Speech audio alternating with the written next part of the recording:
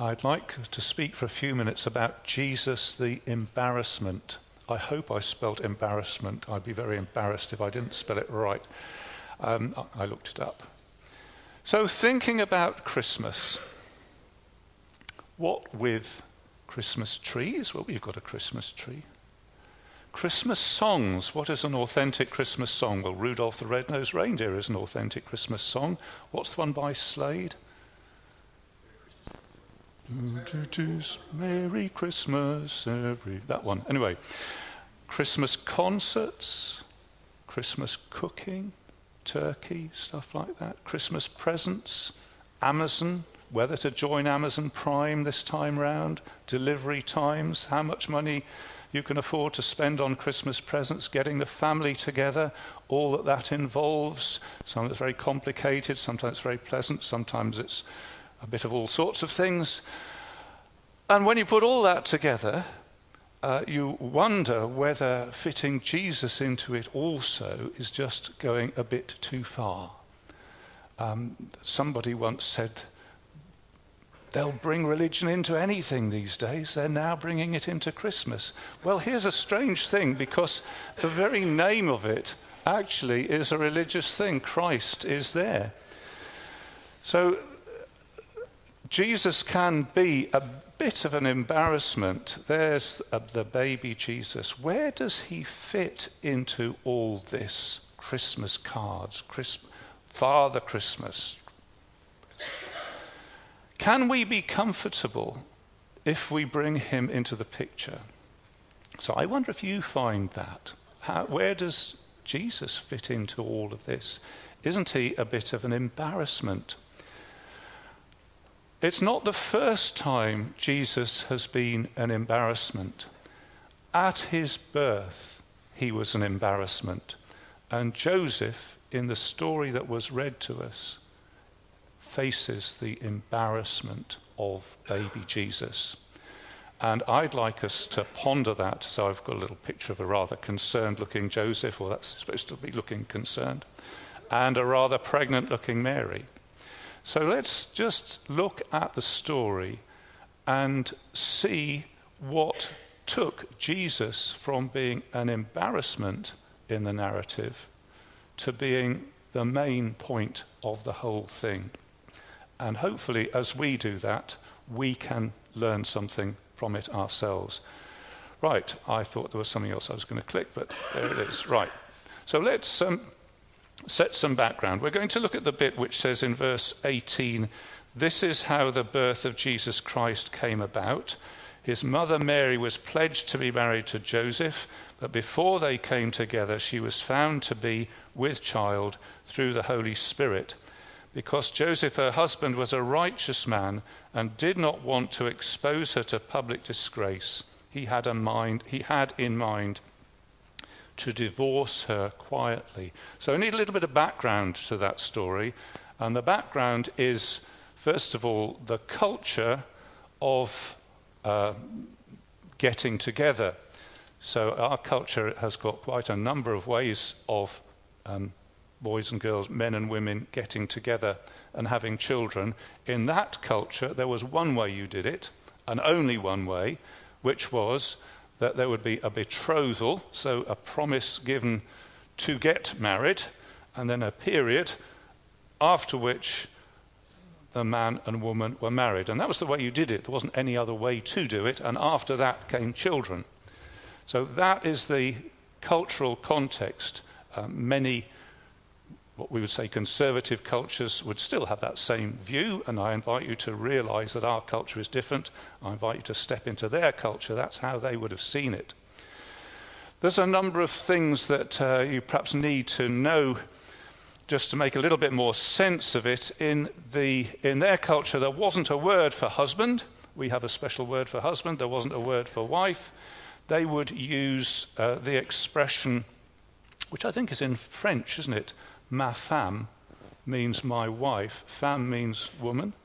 Ma femme means my woman, meaning my wife. And that's what they would have done in this culture, and that's what's expressed in the original language. So when it says, where does it say this in verse 24? To take Mary home as his wife. The original doesn't say home. That's just put in there to make it a little bit more comfortable to us as we read it. It says he took Mary as his woman. So that's what getting married was, to take a named person as your woman, to take Mary as his woman. And she would have taken him as her man. So verse 19 says, Joseph, her husband, and you might have read it and you thought, well, they're not married yet, so why does it say husband? And of course, what it actually says is man, and if it's her man, then to us that's her husband. So just a little bit of, I hope that doesn't confuse you. In that culture, there would have been no sex before marriage, no sexual union until married. Also like you to note in the way that it's told the modesty of the reproductive language that's used. So I guess in our culture we're used to all sorts of explicitly stated things about sex, but in the way he tells it, it's worth noticing the way he does it. He talks about being betrothed, which is a rather it has its own charm as leading up to getting married and having children. And in verse 18, let's just see, it says, before they came together, which is a nicely delicate expression, isn't it? Before they came together. In verse 18, she was found to be, now our English translation says she was found to be with child. Is that what it says? Found to be with child. That's an interesting expression, with child. In the original, it just says this, in the belly. She was found to be in the belly, meaning, something had gone on inside her, and you put two and two together and you understand what's meant. She was pregnant. But it's an interesting expression, isn't it? She was found to be in the belly. And that's the same expression that's used in verse 23. The virgin will be in the belly. And then the expression that when they did come together as man and wife to have sex, verse 25, it says, our translation says, he had no union with her, but the original uses this Hebrew way of saying, he did not know her. So it's a rather lovely expression to say the sexual closeness, and it uses this, that they knew each other. They came together and knew each other. So I'll just point that out sort of in passing. In the way the story's told, there's a certain delicacy and a certain charm about it. And then we also need to know in context that we're going back into rural Judaism. It's a culture that has had for centuries norms of behavior and culture embedded into it. We're going back to the laws of Moses, which, as you know, would have covered food, things that are kosher, as we now say. It's a culture that was not atheistic, it was a theistic culture. They believed in one God, monotheistic culture. They believed that this God expressed himself in moral and ethical standards, in laws and words, and as we realize as we read the story, in prophecies, that over these centuries their God had not only told them how to behave, but had made prophecies of what he would do and what actions he would take and what program he had down through the centuries.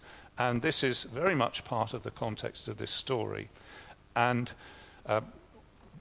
one of the offshoots of that is that to fail to comply with the norms of behavior, and particularly the sexual norms, you see what's at risk. Verse 19, Joseph, her husband, or Joseph, her man, if you like, was righteous. Now that word has a lot of freight.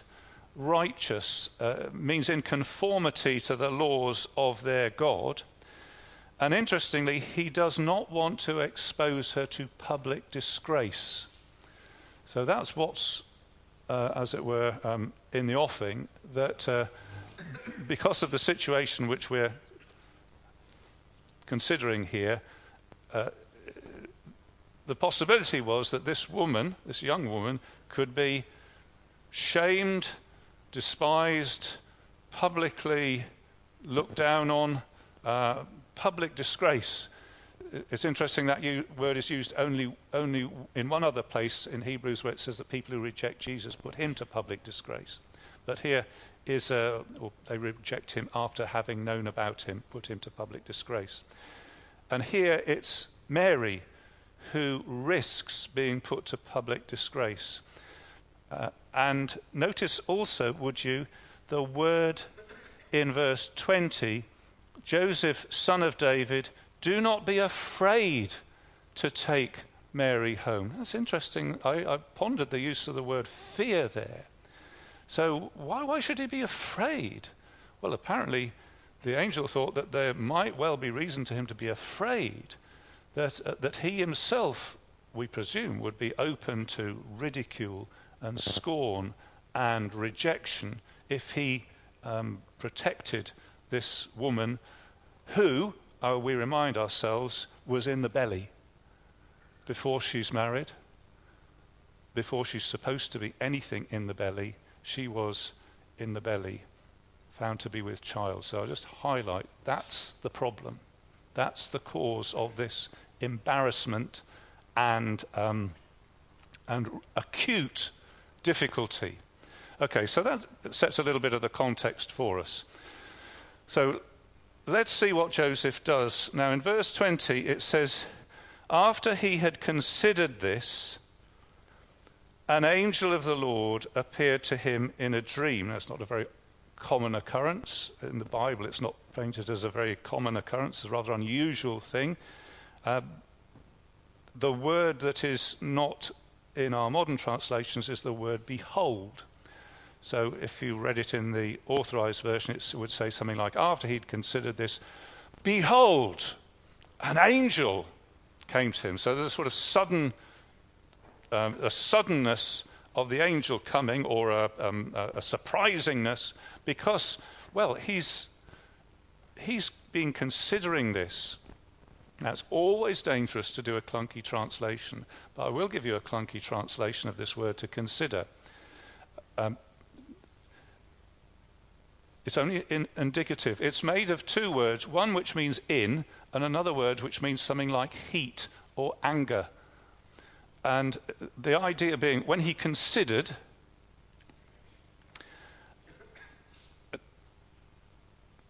I think it would be helpful for us to get the idea that he's inwardly burning and hot and tortured, perhaps torture is too strong a word, but he's inner indignation. What's going on here? Do you get the thought of that? That this situation that he's in leads him to inner hotness. He's all heated up inside. And that is, I think, an indication, it's not a translation, indication of this word considered. Can you get the situation that he'd be in, where you get the feeling of where he's at with this? And it's made all the more intense because we're told he was a righteous man. So righteous in the sense of the moral, spiritual, ethical framework of the God of Israel. So what's he going to do?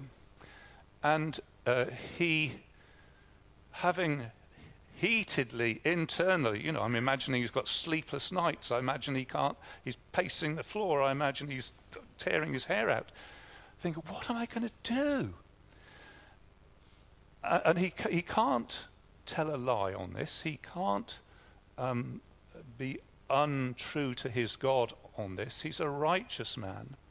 So what's he thinking? He's thinking, what's happened to Mary? Has she been a victim of something that she hasn't told me about? She's actually quite quiet in this, isn't she? We don't find her saying anything, but we get it from Joseph's point of view. What's happened to this woman I have such a high regard for? Has she been a victim of something?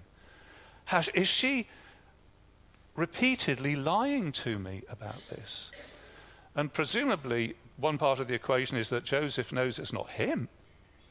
So the inner heat of what am I supposed to do?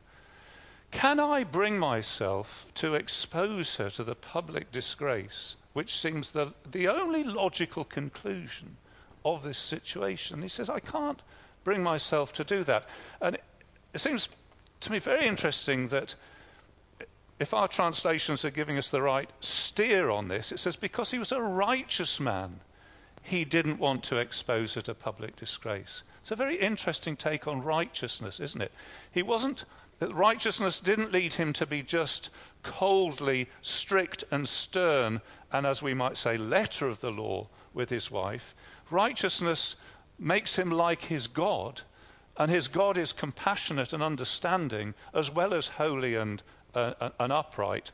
And as these things tussle around in Joseph's thinking and feeling, he says, I can't see how I can possibly expose her to public disgrace. But I don't know what else to do. And the best he can come up with is it says divorce her. Now the word divorce, in English it's a technical word. In their speech, it was simply the word to send away. If you sent your woman away, that was divorcing. And he's minded. The only way I can think is remotely any sort of solution to this is to send her away quietly. To send her away quietly. This is the same word of what Herod does with the wise men. Now let me just see. Somewhere does he meet them quietly or privately? Yeah, in verse 2 verse 7, Herod called the Magi secretly. And he says, well, this is the best I can come up with, is just we'll hush it all up. I don't have it in my heart to disgrace poor Mary. And that's the best he can do. And then, look, behold, the angel comes and says, you're so steamed up about this. This is such an acute embarrassment. It would be a sad thing to put her away quietly. Let's bring in the reasons not to be embarrassed about Jesus. And God gives reasons not to be embarrassed about this unborn child. And I've just got 3 of them. And I think that they were persuasive for Joseph, and I think they're still persuasive for us. So let's go through them. It's through an angel in a dream, so let's put the dream there, and there's the angel. And the angel says things, and he talks about Mary and what's in her belly. And this angel is not a random angel. This angel, we're told, is, verse 20, an angel of the Lord appeared to him in a dream. So this angel is not like a fairy, magic fairy godmother. This angel is fully in line with the God of Israel and his laws and his ways and his program and his person. And it's this angel who comes, or one of these angels who comes to say what he says. And he says, interestingly, he says, Joseph, son of David, which is a very meaningful form of address because it links Joseph. You understand, son of David is not just saying that's his dad's name. It's saying you are in the line of the only David that we ever pay any attention to, which is King David. So he's bringing in the kingly aspect of this, which I hope we'll touch on in a moment. And these, as we shall see, I believe, are reasons for us too not to be embarrassed as it were, to take this child into our future lives. So here are the three reasons. Number one, his supernatural origin. So this is where the angel comes in, isn't it? Joseph, son of David, do not be afraid to take Mary home as your wife, because what is begotten in her is from the Holy Spirit. I'll just point out this word. We've got the word conceived. It's a funny word in the original because it can be male or female. In English, conceived is... No, which way round is it? That's what happens in the woman, conception, isn't it? It is linked up with the word Genesis, actually. And in verse 18, it says, this is how the Genesis of Jesus Christ came about. And if you'd looked up in all the verses before that, you've got Abraham was the father of Isaac, Isaac the father of Jacob. So we would, in the old version, say begat. Abraham begat Isaac. And the begat is the word for conceive, generate. And this is all about the Genesis, the generation of Jesus. This is his origin. Do you see what I'm saying? It's all the way through here about the conception, the begatting, the beginning, the origin, the birth of Jesus. So his supernatural origin, and he says, now you see, this puts this embarrassment in a whole different level, doesn't it? What is begotten in her, what is conceived in her, is from the Holy Spirit.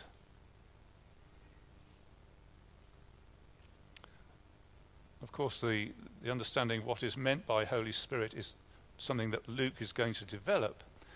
But what he's saying is, because it would only make any sense if he says, this is not from an earthly father. Mary has not cheated on you, Joseph. There is an explanation. It's a very unusual explanation, but there is an explanation. And the father of this child is not a human father. This child is from the Holy Spirit. And the word from is actually a very strong word. It's not sort of just generally by in some oblique sense, but from in a very strong sense. This is from the Holy Spirit. And it sets up a bit of a puzzle. But I would say that if you are prepared to look at the person of Jesus as he grows and develops and in his later life, you would see strong, I think, inescapable evidence that his origin is not just human. He is human, but he is not just human. If you look at, you could sort of more or less open any of the Gospels at a random page and you would find this Jesus doing mighty works, doing signs. We would probably translate them miracles, but John's Gospel calls them signs. They indicate more than they actually are. They indicate of who this person is, and he is human, but he is not just human. His origin from the Holy Spirit. If you look at the quality of his personality, I'd invite you to do that. Just read one of the Gospels in an open-minded way, and what sort of person could say the things that this Jesus says? What sort of person could respond in the way this Jesus does? He's so, words fail me, his wisdom, his acuteness, his reality, in the sense that this isn't a fictional, made-up, inconsistent, paper-thin person, like James Bond. There's no real James Bond. Have you ever watched a James Bond film? Do you think the characterization is really deep and subtle, especially with Roger Moore, the late Roger Moore? But the Jesus in the Gospels is so... He's real all the way through. Anyway, words fail me to explain that. Think of Jesus' own self-awareness, where he can say of himself, the Son No one knows the Father except the Son and those to whom the Son chooses to reveal him. What sane person could possibly say that unless they were God? So I'm saying that the first reason not to be embarrassed is his supernatural origin. He's human, but he's not just human. He's more than human. And we get a hint of it as that story developed, as Lindsay read it to us. The wise men worshipped him. Now, were they right to do that? Well, the Gospels would say absolutely they were right. The only person that in a Hebrew context you are to worship is the Lord God. Anything else is idolatry, and these people worship Jesus. So number one, his supernatural origin. Reasons not to be embarrassed, number two, the rich connections of his heritage. So let's just come back to the begatting and the family tree thing. Now, heritage is a strange old thing, isn't it? Heritage is a strange old thing. Do you ever watch that? Now, what's the program called where they work back who do you think you are? Yes. Now, it's a funny thing because we bear no responsibility for our ancestors. So if you've worked out that your ancestor was the man who invented steam engines, it doesn't make you any cleverer. If you work out that one of your ancestors was a fantastic politician, it doesn't make you make you a politician. And yet, we feel that it does make us something, don't we? We feel that's who I am. That's where I've come from. And of course, you could do it this way and say, oh, I've met people, their dad's a banker, which means that they went to a public school, and you think, they know nothing of real life. You might put it that way around. Or you might, if your dad was a banker and you had been in public school, say, well, I understand a lot more than some of these other people who haven't had the benefits of my background and education. So it does make a difference. And it's not untypical for people to feel. We were watching The Crown the other day. Have you ever seen The Crown on Netflix? We watched the bit where Lord Altrincham said of the Queen that she spoke like a hockey captain or something like that, and that she was in a different world to the rest of us. It's good. I recommend that. I hope I don't get into trouble for recommending it, but The Crown. And that she ought to be more democratic and more like ordinary people. You could also take pride and you say, my grandfather organised the first strike in the shipyards of, whatever. You might put it under a completely different social class. But heritage is a thing. It's a funny old thing, but it's a thing, and it matters. And as Matthew wants to tell us about Jesus, he actually gives us huge detail in the first 17 verses of who begat who and what Jesus' family tree is and what his heritage is and who was his grandfather and what his great-grandfather actually did do.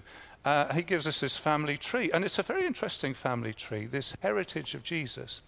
In this tree there are heroes, people like Abraham, who struck out on his own under the leadership of God and went to a place where he hadn't been before.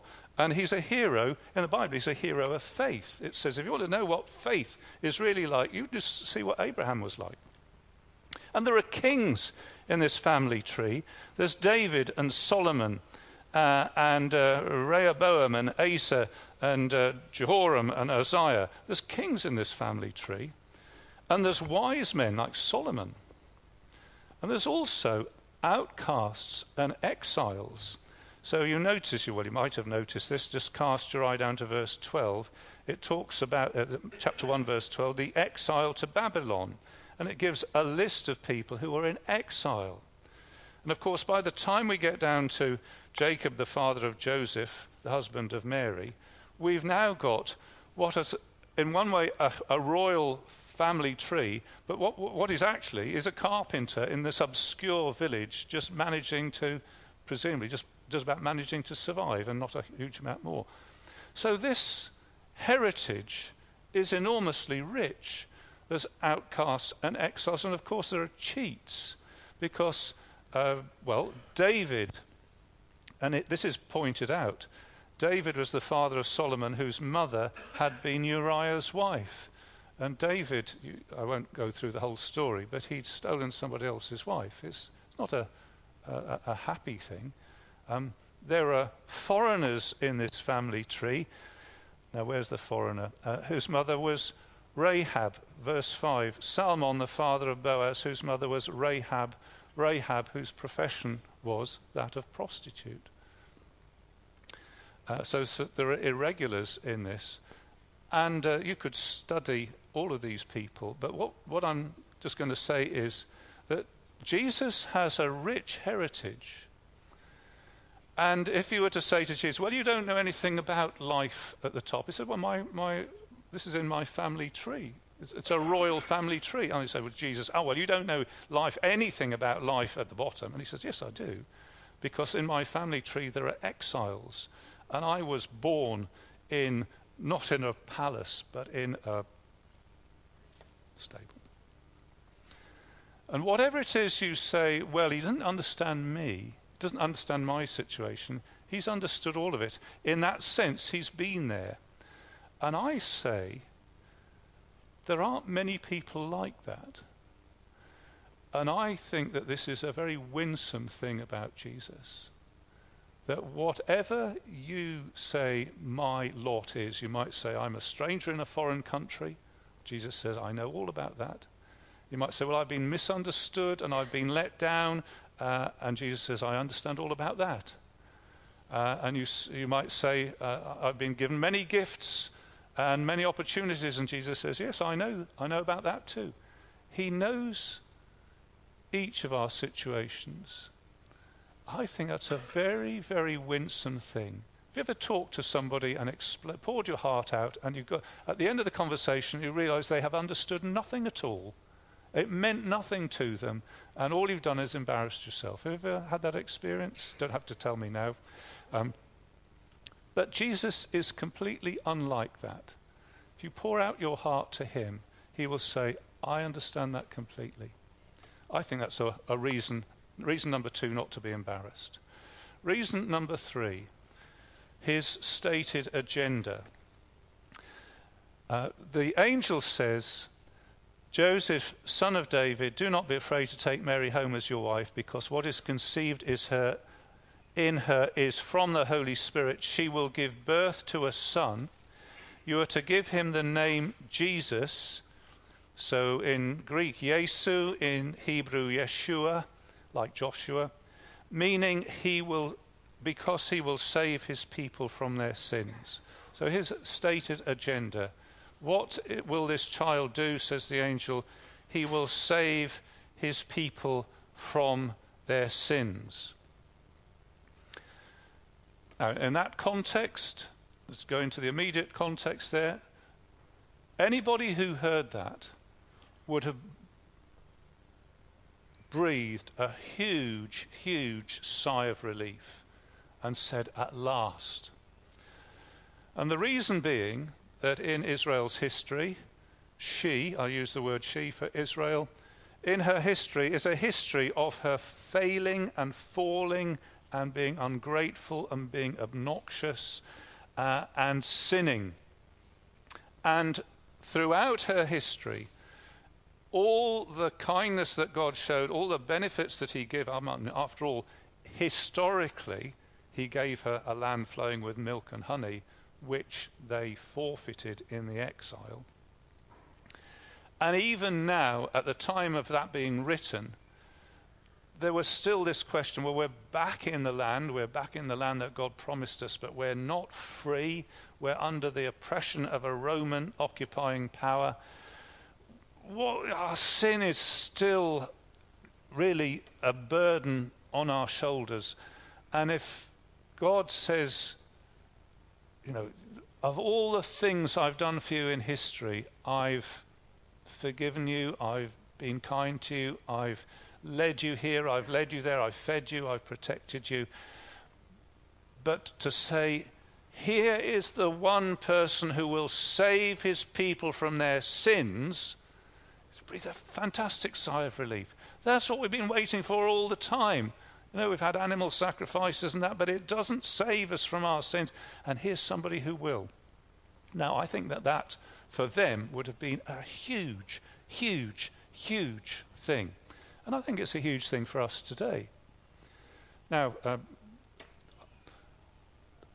you can correct me if I'm wrong, but I think I would not be too far off saying that psychological disciplines and social science disciplines are able, perhaps as never before, to analyze and pinpoint what goes on wrong in the human makeup. I was listening to something yesterday of somebody saying that somebody on the radio saying there's something wrong inside. I think social science and psychological sciences can show that. We can see sociologically, politically, I put it, getting tough on crime and the causes of crime. Who said that? Was it Jack Straw? So politicians said that. Well, getting tough on crime and the causes of crime. Who was it? Oh, you don't have to look it up. It'll. And well, my very point is that it's not. You can say it, but it's not so easy to do it, is it? What are the causes of crime? And people can identify poverty, lack of education, deprivation, and so on. But I think it's pretty obvious that it goes deeper than that. And the Christian insight is that there is such a thing as sin. It needs dealing with, and it is such a brilliant thing that Jesus is said by God to be the one who saves his people from their sins. Many other helpful things can be done, but no one and nothing can save people from their sins apart from this one person. And this is my reason number 3 why he is not an embarrassment. What do you think? Would you not value the one person who can save you from your sins? And this is that one person. And he does it in this, what shall I say, it's almost totally unacceptable way. He does it by growing up as a human being and coming to the end of his life, dying, bearing in himself the wrongness, the twistedness, the cruelty, the penalty, the guilt, the wrath for human sin, all in himself. And in doing this, he saves us from our sins. Now, I think that's a breathtaking thing for God to do. I think it's an astounding thing for God to do. But I'm not embarrassed by it. I say that's the best thing I've ever heard. And that's what I need. That's what I'm counting on. And maybe it's the same for you. Isn't Jesus uniquely desirable for this third reason? So there are the 3 reasons that were given to Joseph. There was a lot more, but I just picked out those 3. Not to be embarrassed about the in-the-belliness of Mary. They were his origin as God, his rich heritage as one of us, understanding us, and his agenda as Saviour from sin. And as we read the story, of course, if you read it the first time you'd read it, you'd find it's mostly about Joseph, about his reactions, about his problem, about what the angel says to Joseph. But the more you read it, you realize it's actually not about Joseph, it's about Jesus. And we go from thinking with Joseph that Jesus is an embarrassment to realizing that he is absolutely the central point and the glory of the account, isn't he? You with me on that? That's right, isn't it? It actually turns out to be all about him. So let's bring the baby into the picture. So Joseph was convinced enough, and it says he was convinced because it says he took Mary as his wife but had no union with her until she gave birth to a son, and he gave him the name Jesus. He took it all on board, baby and all. And I'm just asking the question whether in any sense you are convinced by the same reasoning. I would love you to be convinced by that.